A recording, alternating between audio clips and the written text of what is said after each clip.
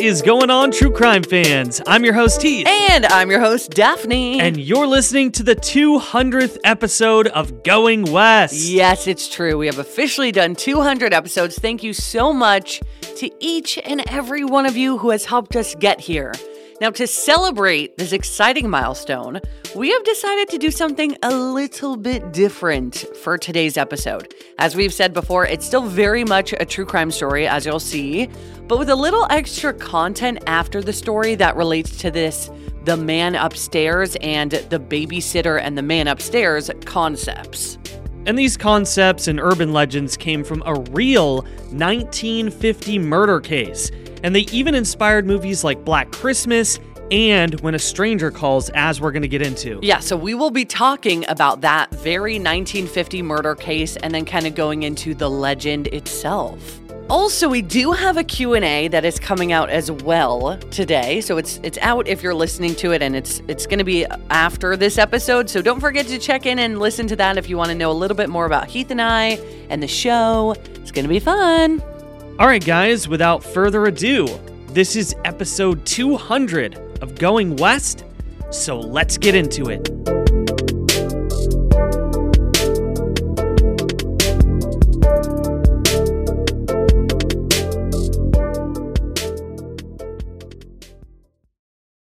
Say goodbye to your credit card rewards. Greedy corporate mega stores, led by Walmart and Target, are pushing for a law in Congress to take away your hard-earned cash back and travel points to line their pockets. The Durbin-Marshall credit card bill would enact harmful credit card routing mandates that would end credit card rewards as we know it. If you love your credit card rewards, tell your lawmakers, hands off my rewards. Tell them to oppose the Durbin-Marshall credit card bill.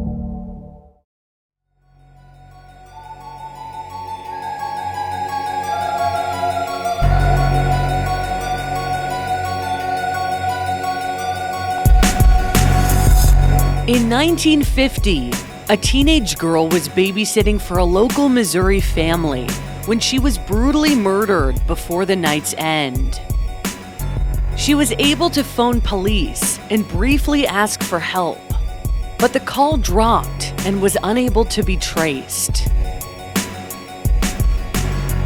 Within years of her terrifying murder, an urban legend developed that has inspired numerous horror stories and scary movies. This is the story of Janet Christman and the legend of the Man Upstairs.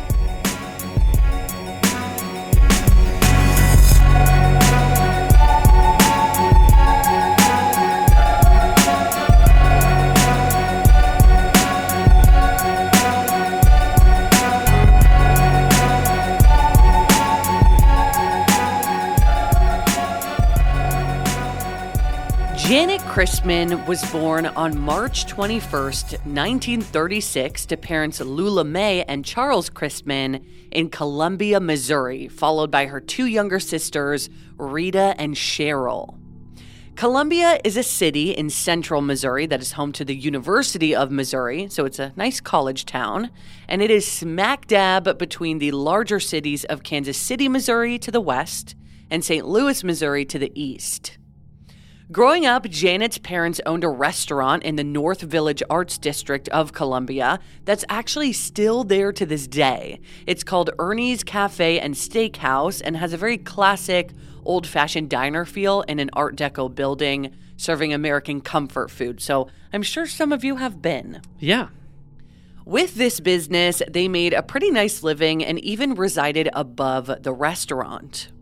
In early 1950, Janet was in 8th grade at Jefferson Junior High, now referred to as Jefferson Middle School, right there in Columbia, Missouri. At this school, Janet played piano and sang in the choir, which she loved, and she was known to be very intelligent. She was a kind young teenager who went to church with her family, and when Janet wasn't helping out her family's diner, she would babysit local families to earn some money, since she was known to be very independent before her age, her young age of just 13. And by the way, she was not babysitting families. She was babysitting the children of families. That's right. I'm sorry. Just babysitting parents. Babysitting entire families. Yeah. Sorry, didn't even catch that myself. No, that's okay. Babysitting 4 local families. Right. So Janet typically babysat for the same 2 families in Columbia, the Muellers and the Romacks. Well, in March of 1950, the Romacks had asked Janet to babysit on a Saturday night, the same Saturday night where a dance was being held at her school. She was just a couple months away from graduating junior high, and then she would be heading into high school with her classmates. And although she enjoyed spending time with her friends, and many of them had asked her to go to the school dance with her, she declined. Janet instead wanted to help out the Romack family and make some money so that she could buy a burgundy suit that she wanted to wear to the upcoming Easter holiday, which is so sweet. Like, I know. She's trying to save up money to buy an outfit for Easter. I know, and it's so sad knowing what happens too, as you guys will see, that was such a big reason that she took this job, was just so she could look nice for a family holiday. It's just, It's just so sad. And Easter was, only 3 weeks away at this point. I'm sure she would have looked amazing. Right. So on Saturday, March 18th, 1950, at 7:30 p.m., Janet headed to the home of Ed and Ann Romack so that she could watch after their darling, nearly 3-year-old son named Gregory. That evening, she was just 3 days away from her 14th birthday, making this one of the last days of being 13 years old. The evening was rainy, windy, and bleak, almost setting a tone for the evening ahead. The Romacks had just recently moved to the outskirts of Columbia, Missouri, in a kind of a more rural area, more specifically in a new home development located at 1015 Stewart Road. But it was still only about a 7-minute drive from Janet's home, above the diner and just 2 miles away, but the house itself was 100 yards outside of the city limits. And obviously now it's a little bit more populated, so it's no longer considered a rural area. Yeah, much more so. The neighborhood expanded. There's so many houses over there now. This was 1950. Yeah. And we will say, though, that one newspaper stated that Janet, her sisters, and her mother did not live above the diner at this time. But in both of her parents' obituaries, it seemed that they stayed together throughout their lives. So it's possible they had another home, and maybe he was partially living above the diner for work purposes. So it doesn't really matter, but I just wanted to mention it. Also, from the few photos that we could find of the Romacks house on Stewart Road, it definitely looks more rural in 1950 than it does now. And actually, since then, the house number has changed. So it's no longer 1015. And the house was completely remodeled after the story we're about to tell. So I thought that was kind of interesting. And of course, we did post photos on our socials so you guys can see what the house looked like at the time.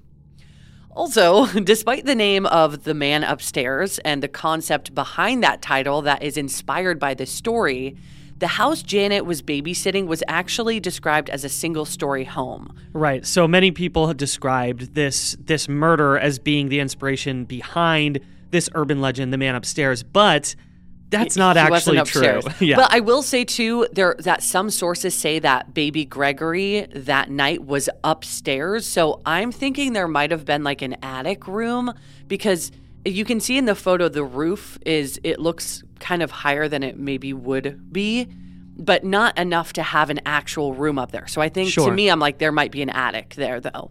Yeah. So I just wanted to mention that because of the title of this story. So Ann Romack was pregnant at this time, and due to her pregnancy and caring for their young boy and moving to this new house, she and her husband, Ed, who worked as a lawyer at the Columbia firm Romack and Williams, hadn't had any time recently to spend, with friends or just have fun, which I'm sure a lot of our listeners understand as parents. So now that Janet would be watching baby Gregory for the evening, the couple prepared to head out and play cards with their friends.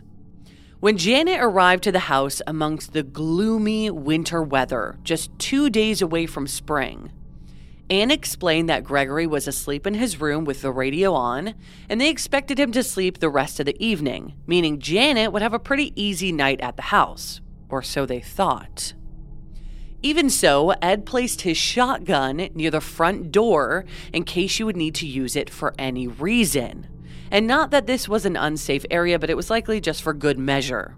So he did briefly teach her how to use it, since she had never used a gun before. Yeah, so he taught her how to load it and Yes. unload it and take the safety off and all that stuff. Yeah, which is, I mean, nice that he's like, you know, in case something happens, here's a gun. Well, But- yeah, this is rural Missouri in the 1950s, know. so it's like, Yeah. totally makes sense. No, it does, but I mean, it's nice that he kind of said, just so that you and the baby are safe, in case it would come to this, which why would it? This is how you use it. Right. So Ed told 13-year-old Janet to lock the front door, and if anyone were to come knocking for whatever reason, to turn the light on to check who it was before answering. And despite these precautions, they all anticipated the night to go by smoothly without incident, and Ed and Anne left in good spirits. So as the evening progressed, the weather got worse and worse. As I mentioned, it was raining and it was windy, but the storm just got more intense throughout the night, producing sleet and temperatures in the mid-20s Fahrenheit or around -4 degrees Celsius. And it must have made quite the eerie atmosphere while Janet sat in the home essentially alone, with the swaying trees and howling wind out the windows. The first couple of hours of Janet's babysitting job had likely gone fairly smoothly. That is, until a call came in to the Boone County Sheriff's Department, since Columbia is in Boone County, at 10:35 p.m. So 3 hours into her babysitting. It was a slow night at the sheriff's department, but panic struck them as soon as an officer named Ray McCalman answered this call. Because as soon as he did, a woman on the other end was heard screaming and saying, "Come quick!" But before he could ask any questions, the phone call ended, and all the officer could hear was a dial tone. Of course, for a brief moment, Officer Ray McCalman pondered if this was a prank. But the sheer horror in her voice seemed too real to be a joke. As we know, there was no caller ID in the 1950s, so the officer had no idea who placed this call or where it came from, making it impossible to help unless another call was made.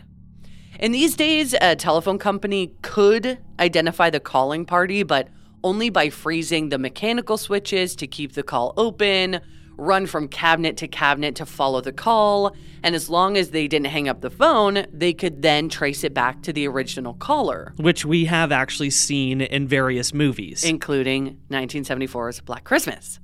But the process took a while, and you had to keep the person on the phone until the call could be traced, which definitely isn't always easy. And, you had to keep the person on the phone for a little while. I couldn't find exactly how many minutes, but it was at least, I'm sure, a couple. Yeah.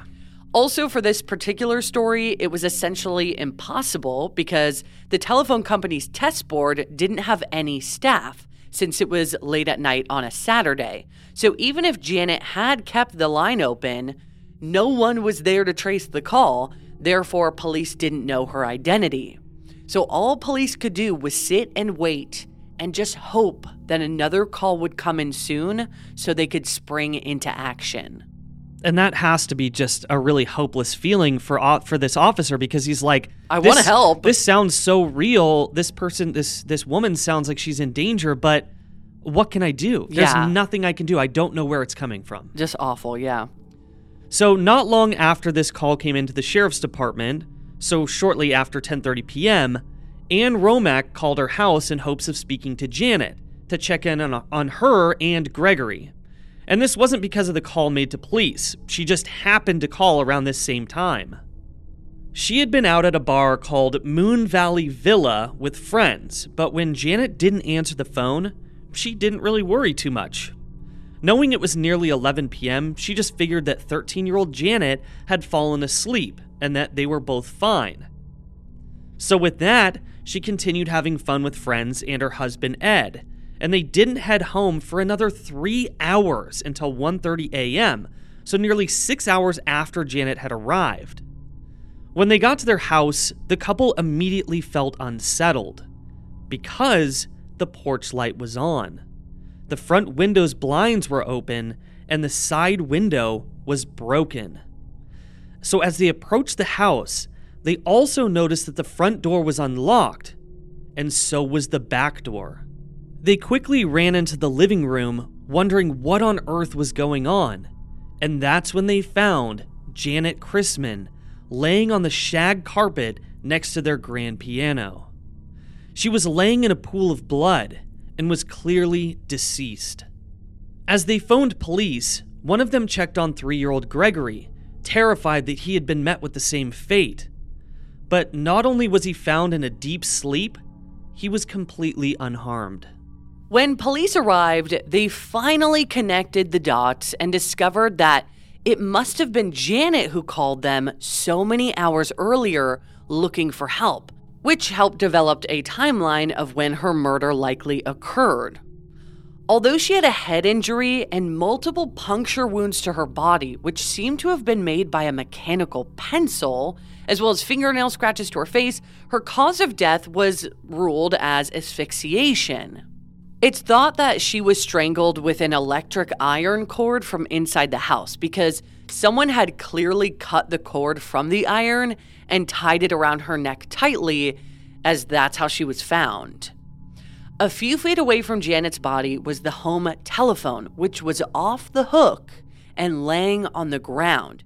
So this kind of makes us wonder if the killer hung up the phone by pressing their hand on the receiver, meaning she didn't hang up herself after all when she called police. But either way, it was determined that she had been murdered between 10:30, when the call was made, and 11:30 p.m. And it was clear that a massive struggle had ensued and that Janet fought hard against her attacker. Around the kitchen, living room, etc., there were traces of blood and dragged finger marks, hinting that Janet had been running from whoever had entered the house. But since there was no one else found inside the house and there was no trace of a killer, police just hoped that someone would come forward with tips regarding maybe someone they knew who had scratches on them or someone they knew who was acting strangely. And to explain the house a bit, though we did post photos on our social as always, it kind of looks like a salt box house, but there's no upstairs windows, if there even is an upstairs, which again is unclear. The house sits almost on a flat mound that is just slightly bigger than the house itself. It looks like a couple feet high or so, and then it drops down to the rest of the yard. Does it make sense? A flat yard, and then there's a 2-foot or so slant of a mound, and the house sits on that. Right. And then there's a tree behind the house on the left side. On the same side of the house, on the left side of the house, there are just 2 windows, and the one closest to the front is the window that was broken. And they found a sawhorse beneath the window, so it's believed that the killer broke the window, climbed on the sawhorse, and then entered through the window. And I don't know if the killer brought this, which I doubt, or if they still had it from the construction. I couldn't figure that out. But inside this window is where the piano was and where Janet was found. So it's right next to this same window. Which is, kind of interesting, the fact that the killer climbed through the window where the piano is, and that's exactly where Janet's body was found, yet they had evidence that shows that she was being chased all over the house. Yeah, so it makes me wonder, knowing that the 2 doors were unlocked. Did the killer unlock them once they got into the house?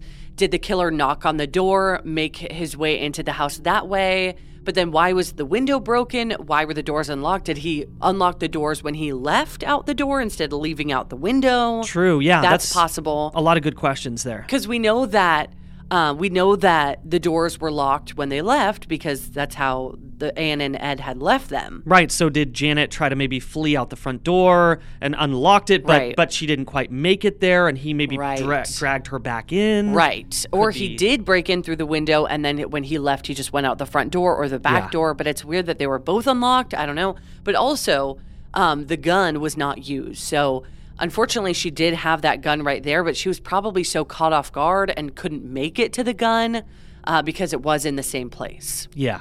So it goes without saying that the Romack family was extremely heartbroken over this, knowing that it was their house that this happened in. But originally, they had no idea who could have been behind it. As police continued to look for suspects, They also began rounding up and questioning all the registered sex offenders in this area, because not only was Janet murdered, but she was also raped by her killer. They had also collected various hair samples, fingerprints, blood samples, and scrapings from underneath Janet's fingernails, just hoping for some kind of break. But it being 1950, that evidence wouldn't help much at this time. One would wonder if the killer was a scorned business associate of sorts, since Ed was a lawyer, but there was no evidence of this. Interestingly enough, though, Ed's firm did have an office in Mexico, and Janet's father, Charles, had previously been a businessman in Mexico. But it doesn't seem that this is relevant at all or that their business dealings were connected. And as calls came in, it seemed more and more like a random attack, because various other people in Columbia, Missouri were calling police regarding prowlers and window peepers.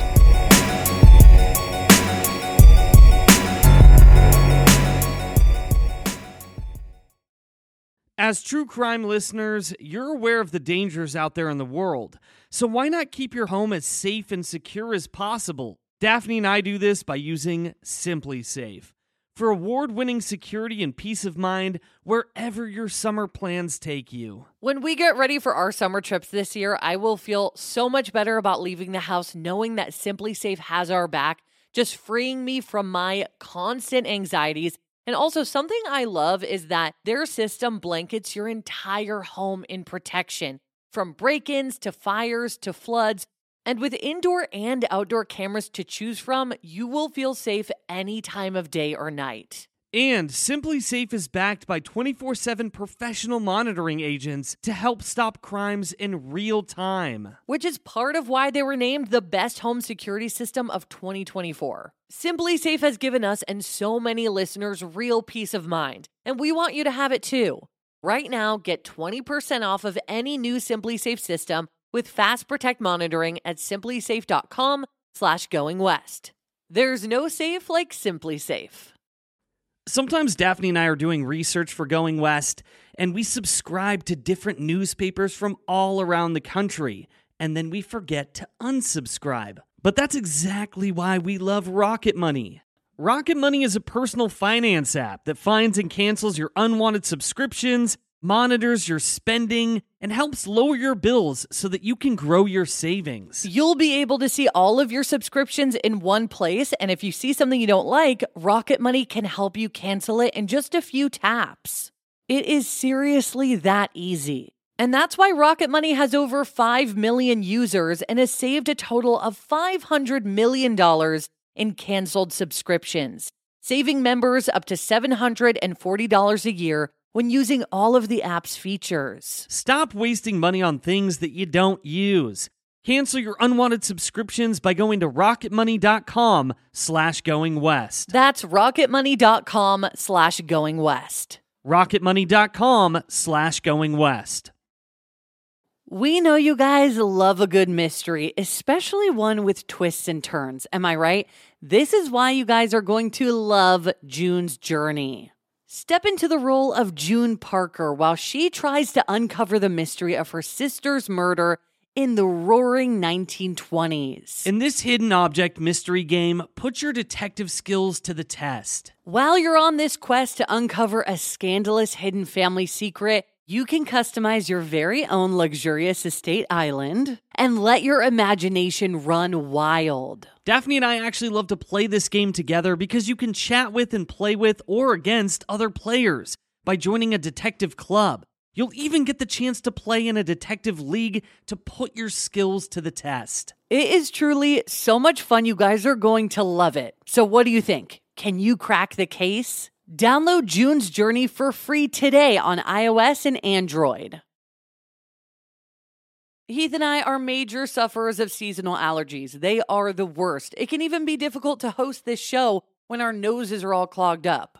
We have tried brand after brand, but luckily, for those of us who live with symptoms of allergies, we can live Claritin Clear with Claritin D. And big shout out to Claritin for supporting this show and providing us with samples. Designed for serious allergy sufferers, Claritin D has 2 powerful ingredients in just one pill that relieve your allergy symptoms and decongest your nose so that you can breathe better. I feel like I sneeze all day long. I always have an itchy face, but now I can actually go outside in the grass and not have a sneeze attack or be stuffed up thanks to Claritin D.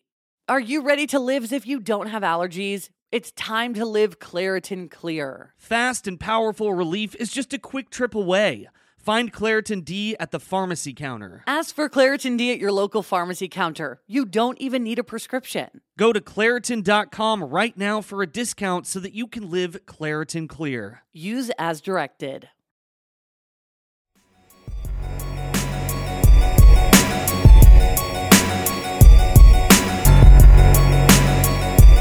Due to the fact that numerous calls were coming in regarding prowlers and window peepers in the area, police looked for possible connections and questioned several men, but no concrete suspects were uncovered.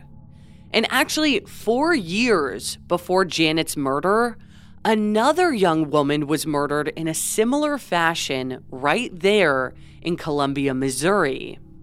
Columbia is currently the 4th largest city in the state of Missouri with 125,000 people living there today, but back in 1950, it only hosted about 32,000 people.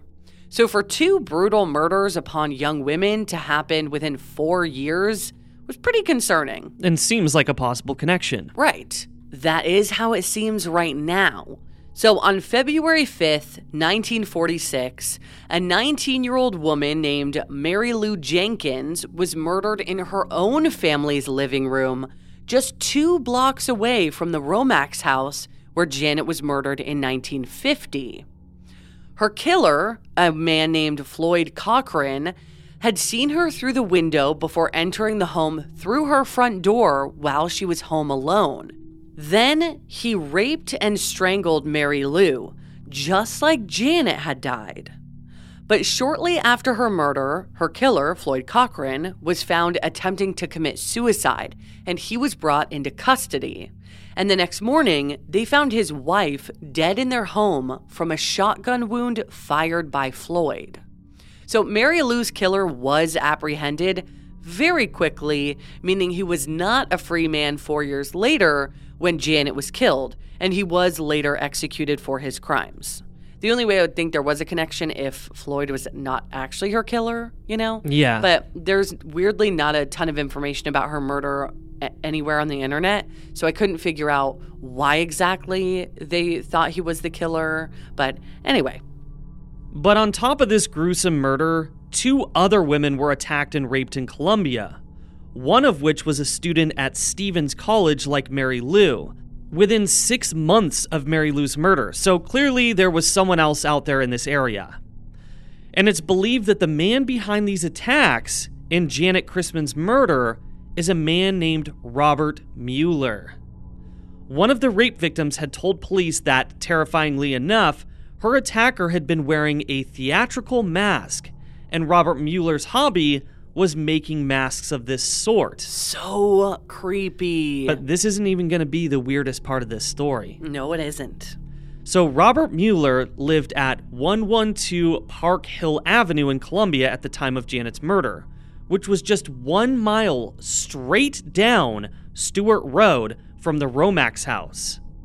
He was 27 years old in 1950 and had reportedly known Ed Romack, and they were about the same age, and they also went to high school together. And Robert even allegedly mentioned that he liked Janet, because Janet had babysat for them before. But not only had Janet babysat for the Romax, but remember when we had talked about her babysitting for 2 different families? Well, Robert Mueller's family was one of the families that she babysat for. Crazy. Yeah, and Robert had also made comments to Ed about Janet's hips and breasts. So creepy. Remember, yeah, she's a 13-year-old child. Yeah, and he's 27, and she babysits for his kids and the Romax kids, and he's kind of like gossiping, like, oh yeah, Janet, you know, like, this child that babysits our children. Oh yeah. So creepy. Robert's a huge, huge piece of shit. And just a few days before Janet's murder, Robert had actually groped Anne Romack's breasts while he was helping her hem a dress, who later explained that that really creeped her out because he was a tailor in Columbia.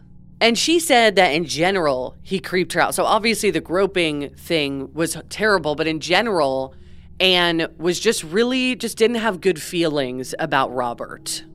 And another thing that she said about him was, quote, "He doesn't use words, he uses his hands."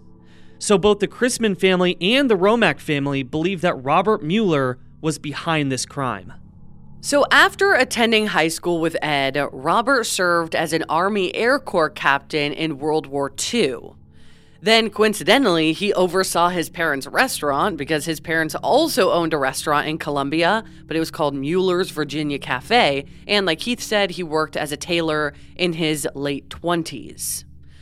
According to Ed, he remembered Robert talking about his interest in virgin women and his desire to defile someone very young. So he's literally just going around telling his friends that he wants to sexually assault a minor. I kind of question Ed on this a little bit for, like, you're hearing this guy tell you this kind of creepy shit about young girls this many times, and you're just like, oh, Robert. You know? and I don't even want to make the excuse of, that was just the times, that was just 1950. Yeah. No, dude, your friend is literally sitting here being like, I want to rape underage girls. Yeah, I mean, it's disgusting and horrible. And for all we know, Ed was really grossed out by these comments, but you're just going to sit there and remain friends with this creep? Yeah. I don't know. Not cool. No.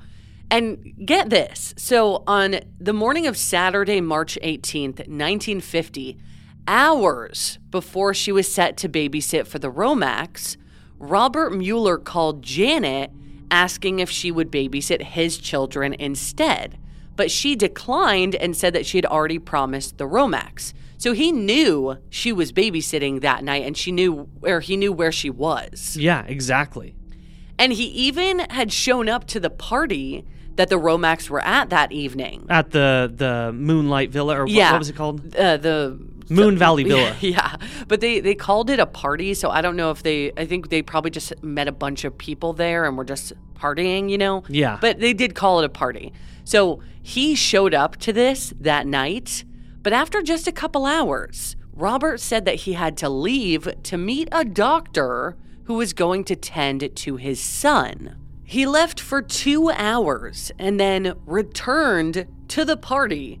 And even more suspicious, police questioned Robert's doctor about this to confirm his alibi. But the doctor said that he wasn't called to the Muellers' home that evening and didn't go there at all. So we already know for a fact that Robert is lying here. Yes. Hours after Janet's murder, the Romacks headed to Ed's father's home to stay while the crime scene, that was their house, was being examined. And Robert Mueller called the father's house and asked if they needed help cleaning up the blood in their home. So if Robert is responsible for this murder, which I think a lot of people believe he is, he's basically wanting to go back to the crime scene. Yeah, and be a part of it. Which we know happens in a lot of cases where the killer often likes to be close to the crime. Well, another really weird part of this is that how did Robert know a crime even occurred? Because this hadn't even made the news yet because it was too early. So by the time that Robert called, the only way he would have known is if he had gone by the house and a police officer told him what happened. But why would he have done that on an early morning? You know what I mean? So it's like, how did you know about this? Yeah. Which is even more weird. A lot of red flags going on here. Yeah. So Ed also explained to police that after Janet's murder, Robert would bring it up and talk about his theory about how the murder unfolded, which is so fucking weird. What? He said that breaking a window would have been too loud and it would bring too much attention to the house. So his thoughts were that it would be just better to knock on the door and tell Janet that they were there to pick up poker chips per Ed's request. Which is oddly specific, Yeah, it's oddly specific, and he's like, why are you coming up with scenarios right for this murder? It's so weird. But also, it does make you think if he is behind it, the whole thing about the window, did the window break in another way? Did it break in a struggle and that's not how he entered or exited the house? Interesting thought. I don't know. Makes you think. So it's very obvious here that there's a lot of circumstantial evidence against Robert Mueller. So police compiled it all within 2 months of Janet's murder and headed to his house. But they messed up.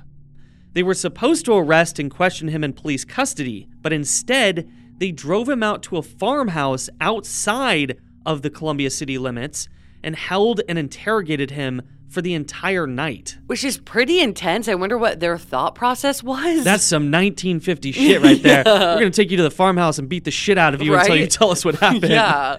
So he was then given a polygraph test and he passed.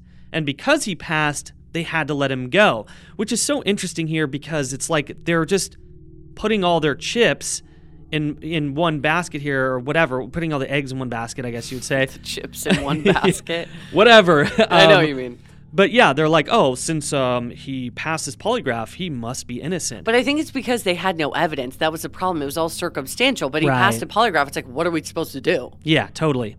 So he was never charged, but because of the way he was treated, he sued the sheriff, but actually lost. And unfortunately, because they didn't have any actual evidence against him, despite circumstantial evidence, they just couldn't really indict him. Just so frustrating.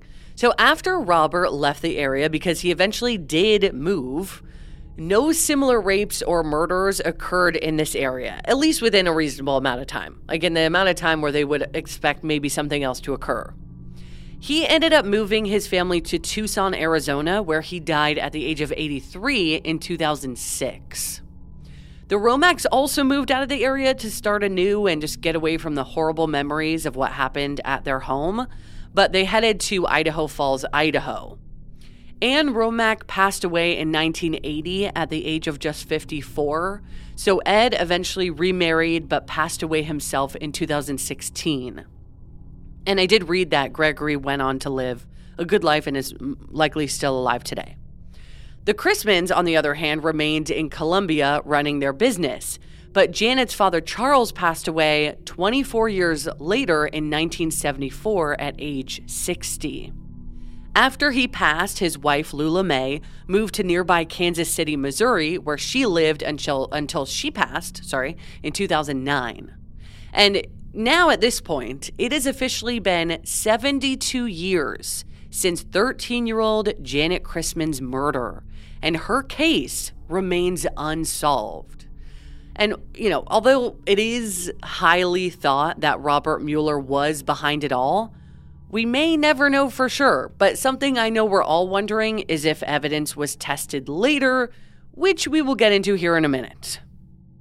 The most recent update on this case took place in 2013, so 9 years ago.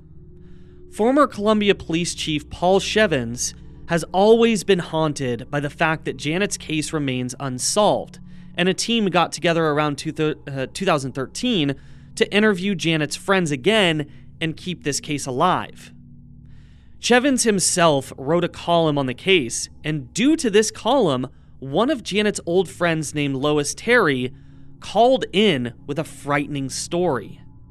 1 week before Janet's murder, Lois herself had been babysitting near the Romacks' house on West Boulevard, which is the road that crosses Stewart Road where the Romacks lived. While she was babysitting, a man knocked on the door and gave her a horrifying feeling. He didn't attack her, but he terrified her.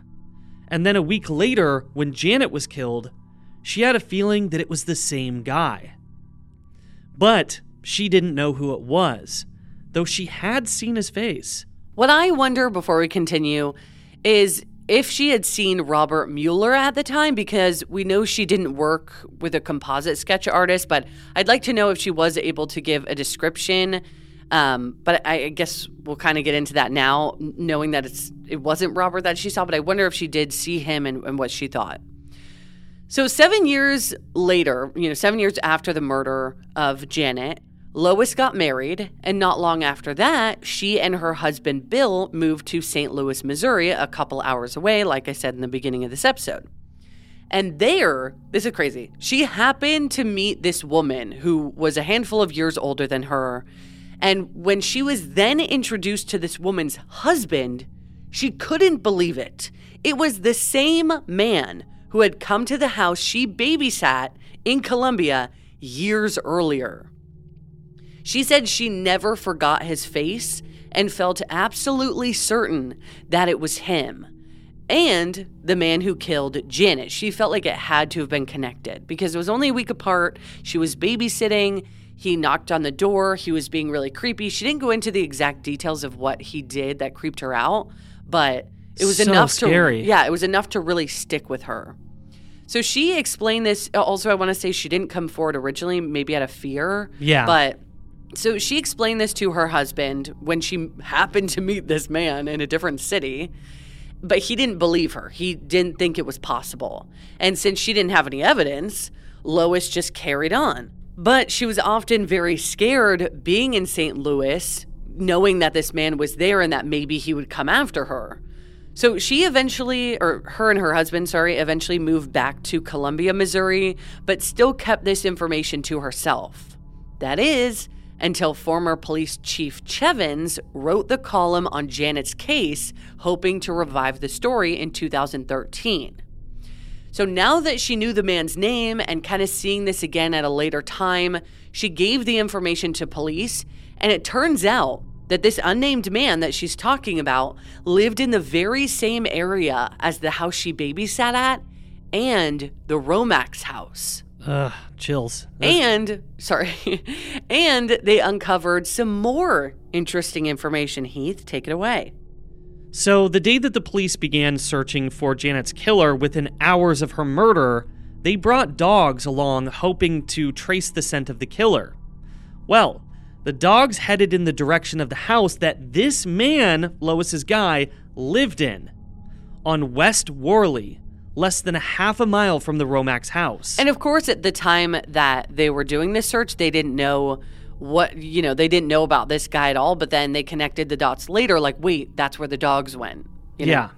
And it's also worth mentioning that the area that the dogs went towards wasn't towards Robert Mueller's house, which was 1 mile away. Right, so they did not go in that direction. Again, doesn't mean it's not Robert, but interesting. Yeah, I mean, it's just interesting that we have two possible, viable suspects here. Yeah. But since this guy didn't have a criminal record at all, police looked for evidence in Janet's case to potentially match his prints and DNA to the crime scene. But all of the evidence was gone. There was no record of any evidence. No footprints, fingerprints, blood samples, nothing. The courthouse had underwent renovation years prior, and all the evidence in her case had seemingly just disappeared. So frustrating. And apparently the former sheriff had evidence as well, which was also not found. And has not been found since, apparently. So I know some of us may be thinking this is suspicious, but I personally think it's probably just negligence. Yeah. Which really is so disappointing because if this guy that Lois is bringing up, again, whose name has not been released, they could have gotten him with the evidence found at the scene, but they just don't have it. Sadly, we may never know who the real killer is. Was it Robert Mueller or this guy that Lois saw? We sincerely hope that the department will work to uncover these files and, look into this new person of interest with what information they do have.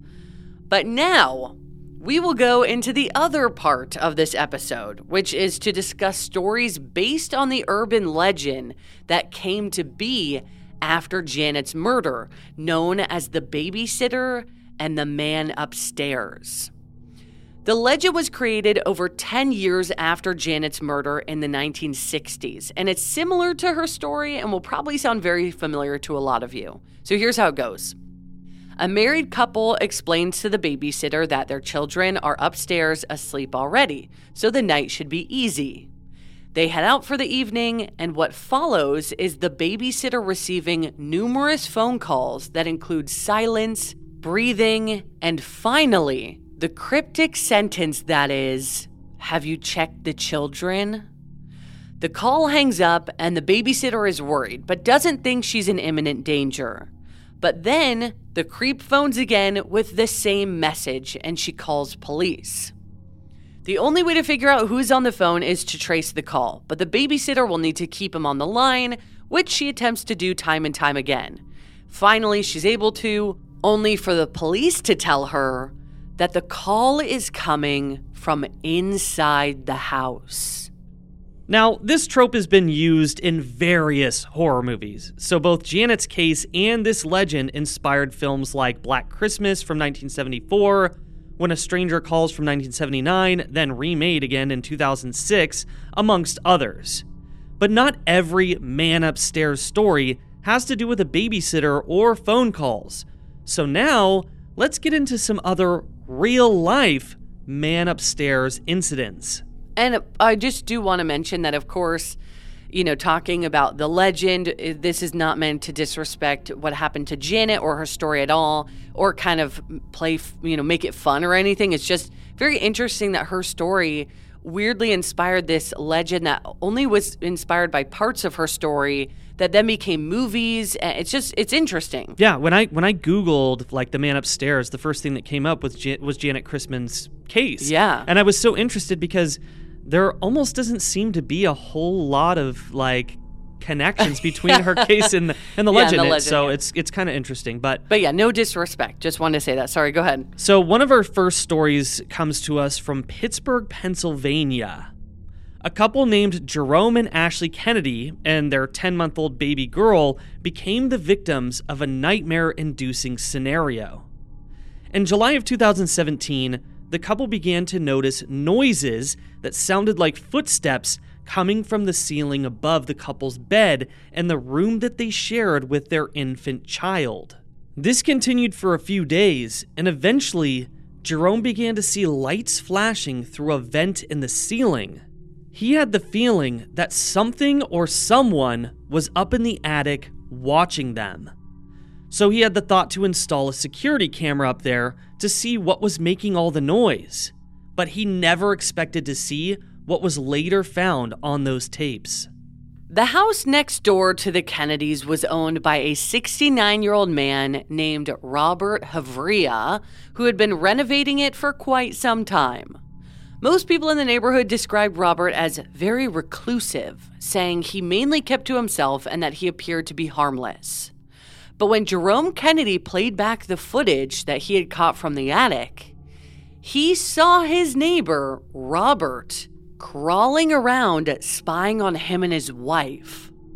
Robert had created a removable wall in order to gain access to the attic, and he had also drilled peepholes in a common wall that the two houses shared.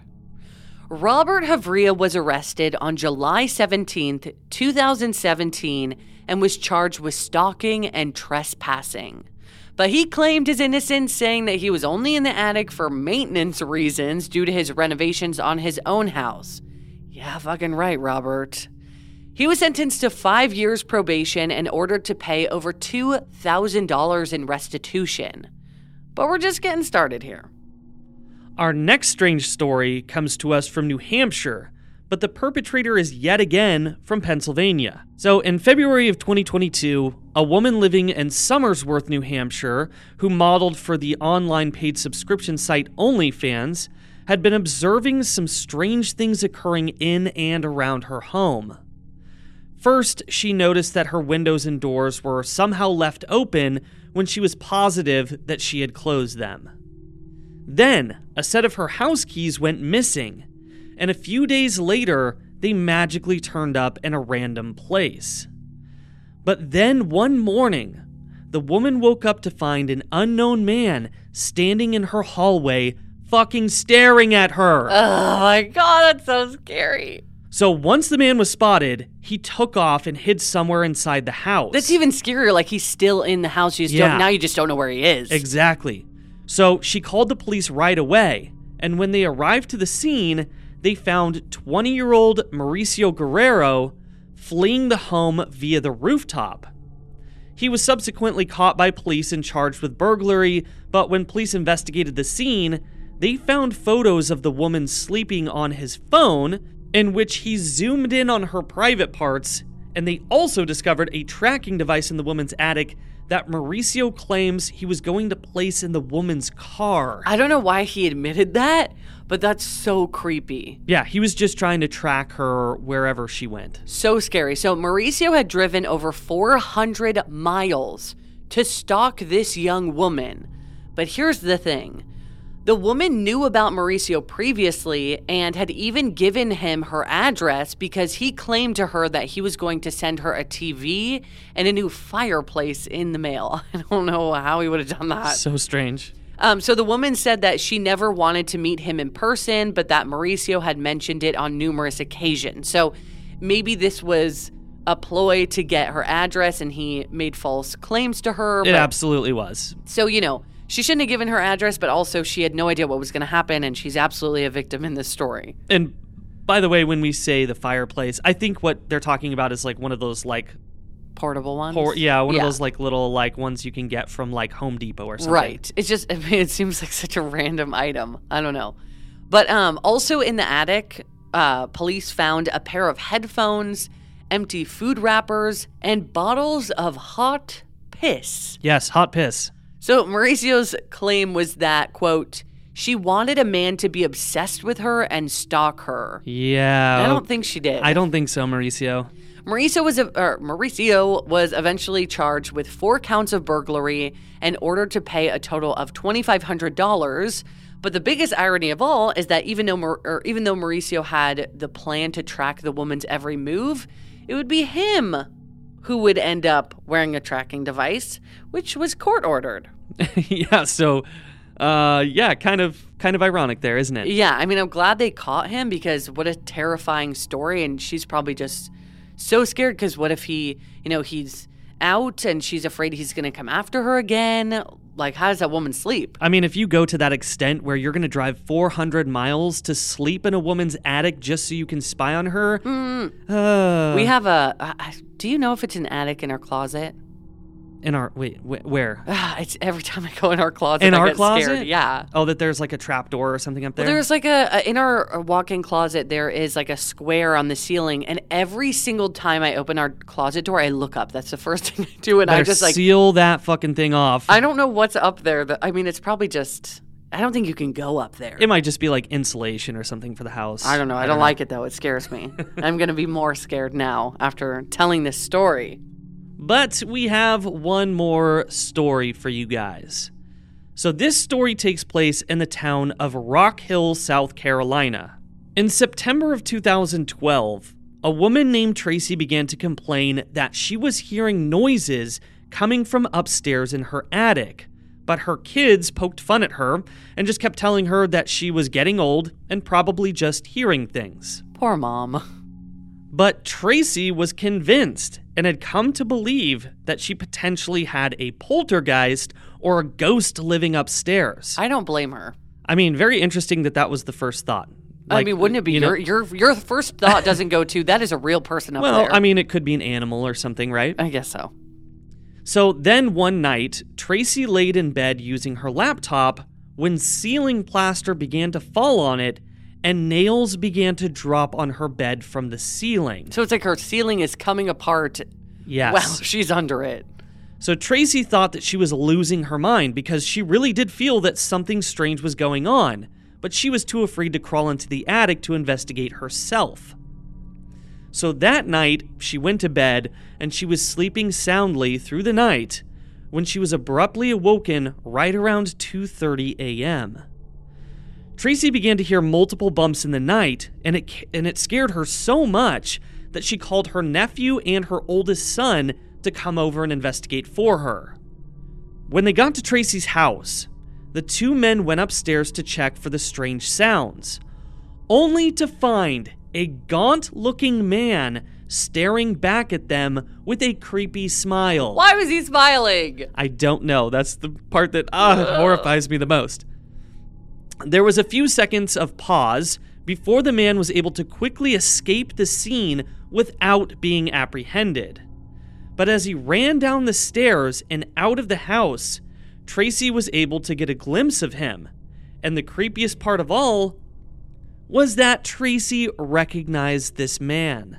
The police were called to the scene, and Tracy informed them that the man she had seen fleeing from her house was a man that she had briefly dated 12 years prior. 12 years. And get this man had been sending her letters periodically over the years, asking if the two of them could reconnect.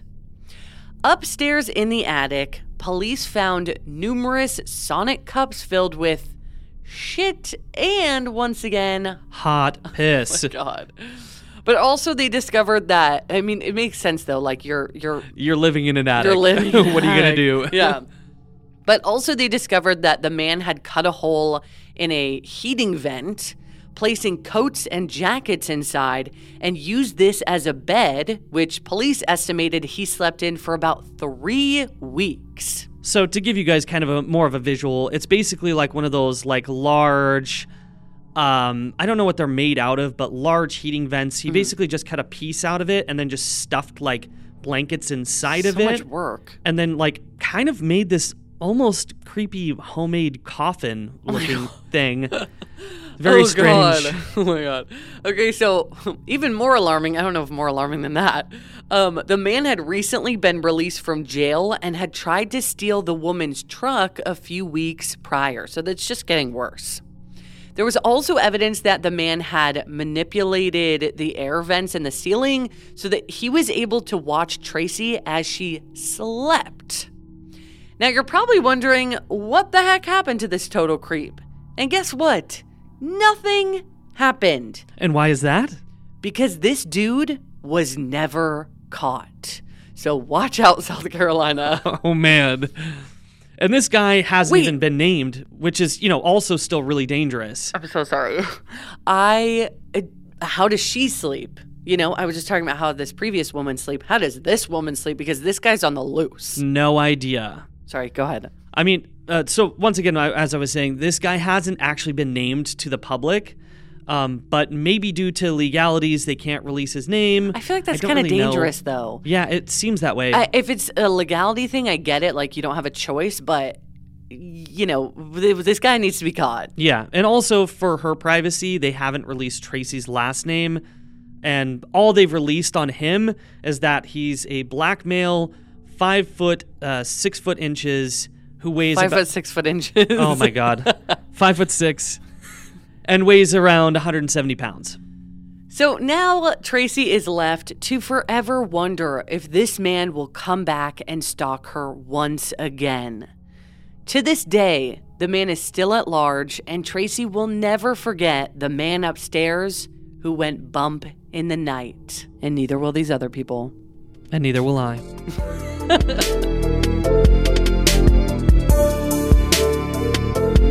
Thank you so much, everybody, for listening to episode 200 of Going West. Yes, thank you guys for listening to this episode of Going West / The Dark Parts. Yes. Oh, yeah, right. We have, for those who don't know, we'll talk about it in the Q&A. So you should go listen to that if you want to hear more about us. But we have another show called The Dark Parts that we desperately want to bring back, and we're always debating whether or not we should, just because we record so much Going West every week that it's do we want to keep going into the studio and adding all this work? But we love The Dark Parts because it's very similar to this episode. So please let us know if you want us to bring it back, actually. Yeah, go check it out because there are 17 episodes available where we kind of go into more spooky stories, more real life stories. Urban legends, paranormal, but also just these real stories from real people like the last 3 that we told. So thank you guys so much for tuning in. This was a fun one to do. It's a little bit different. We like to change it up when we can. So appreciate you guys listening for all 200 episodes. Yes, we love all of you guys. And for everybody out there in the world, don't be a stranger.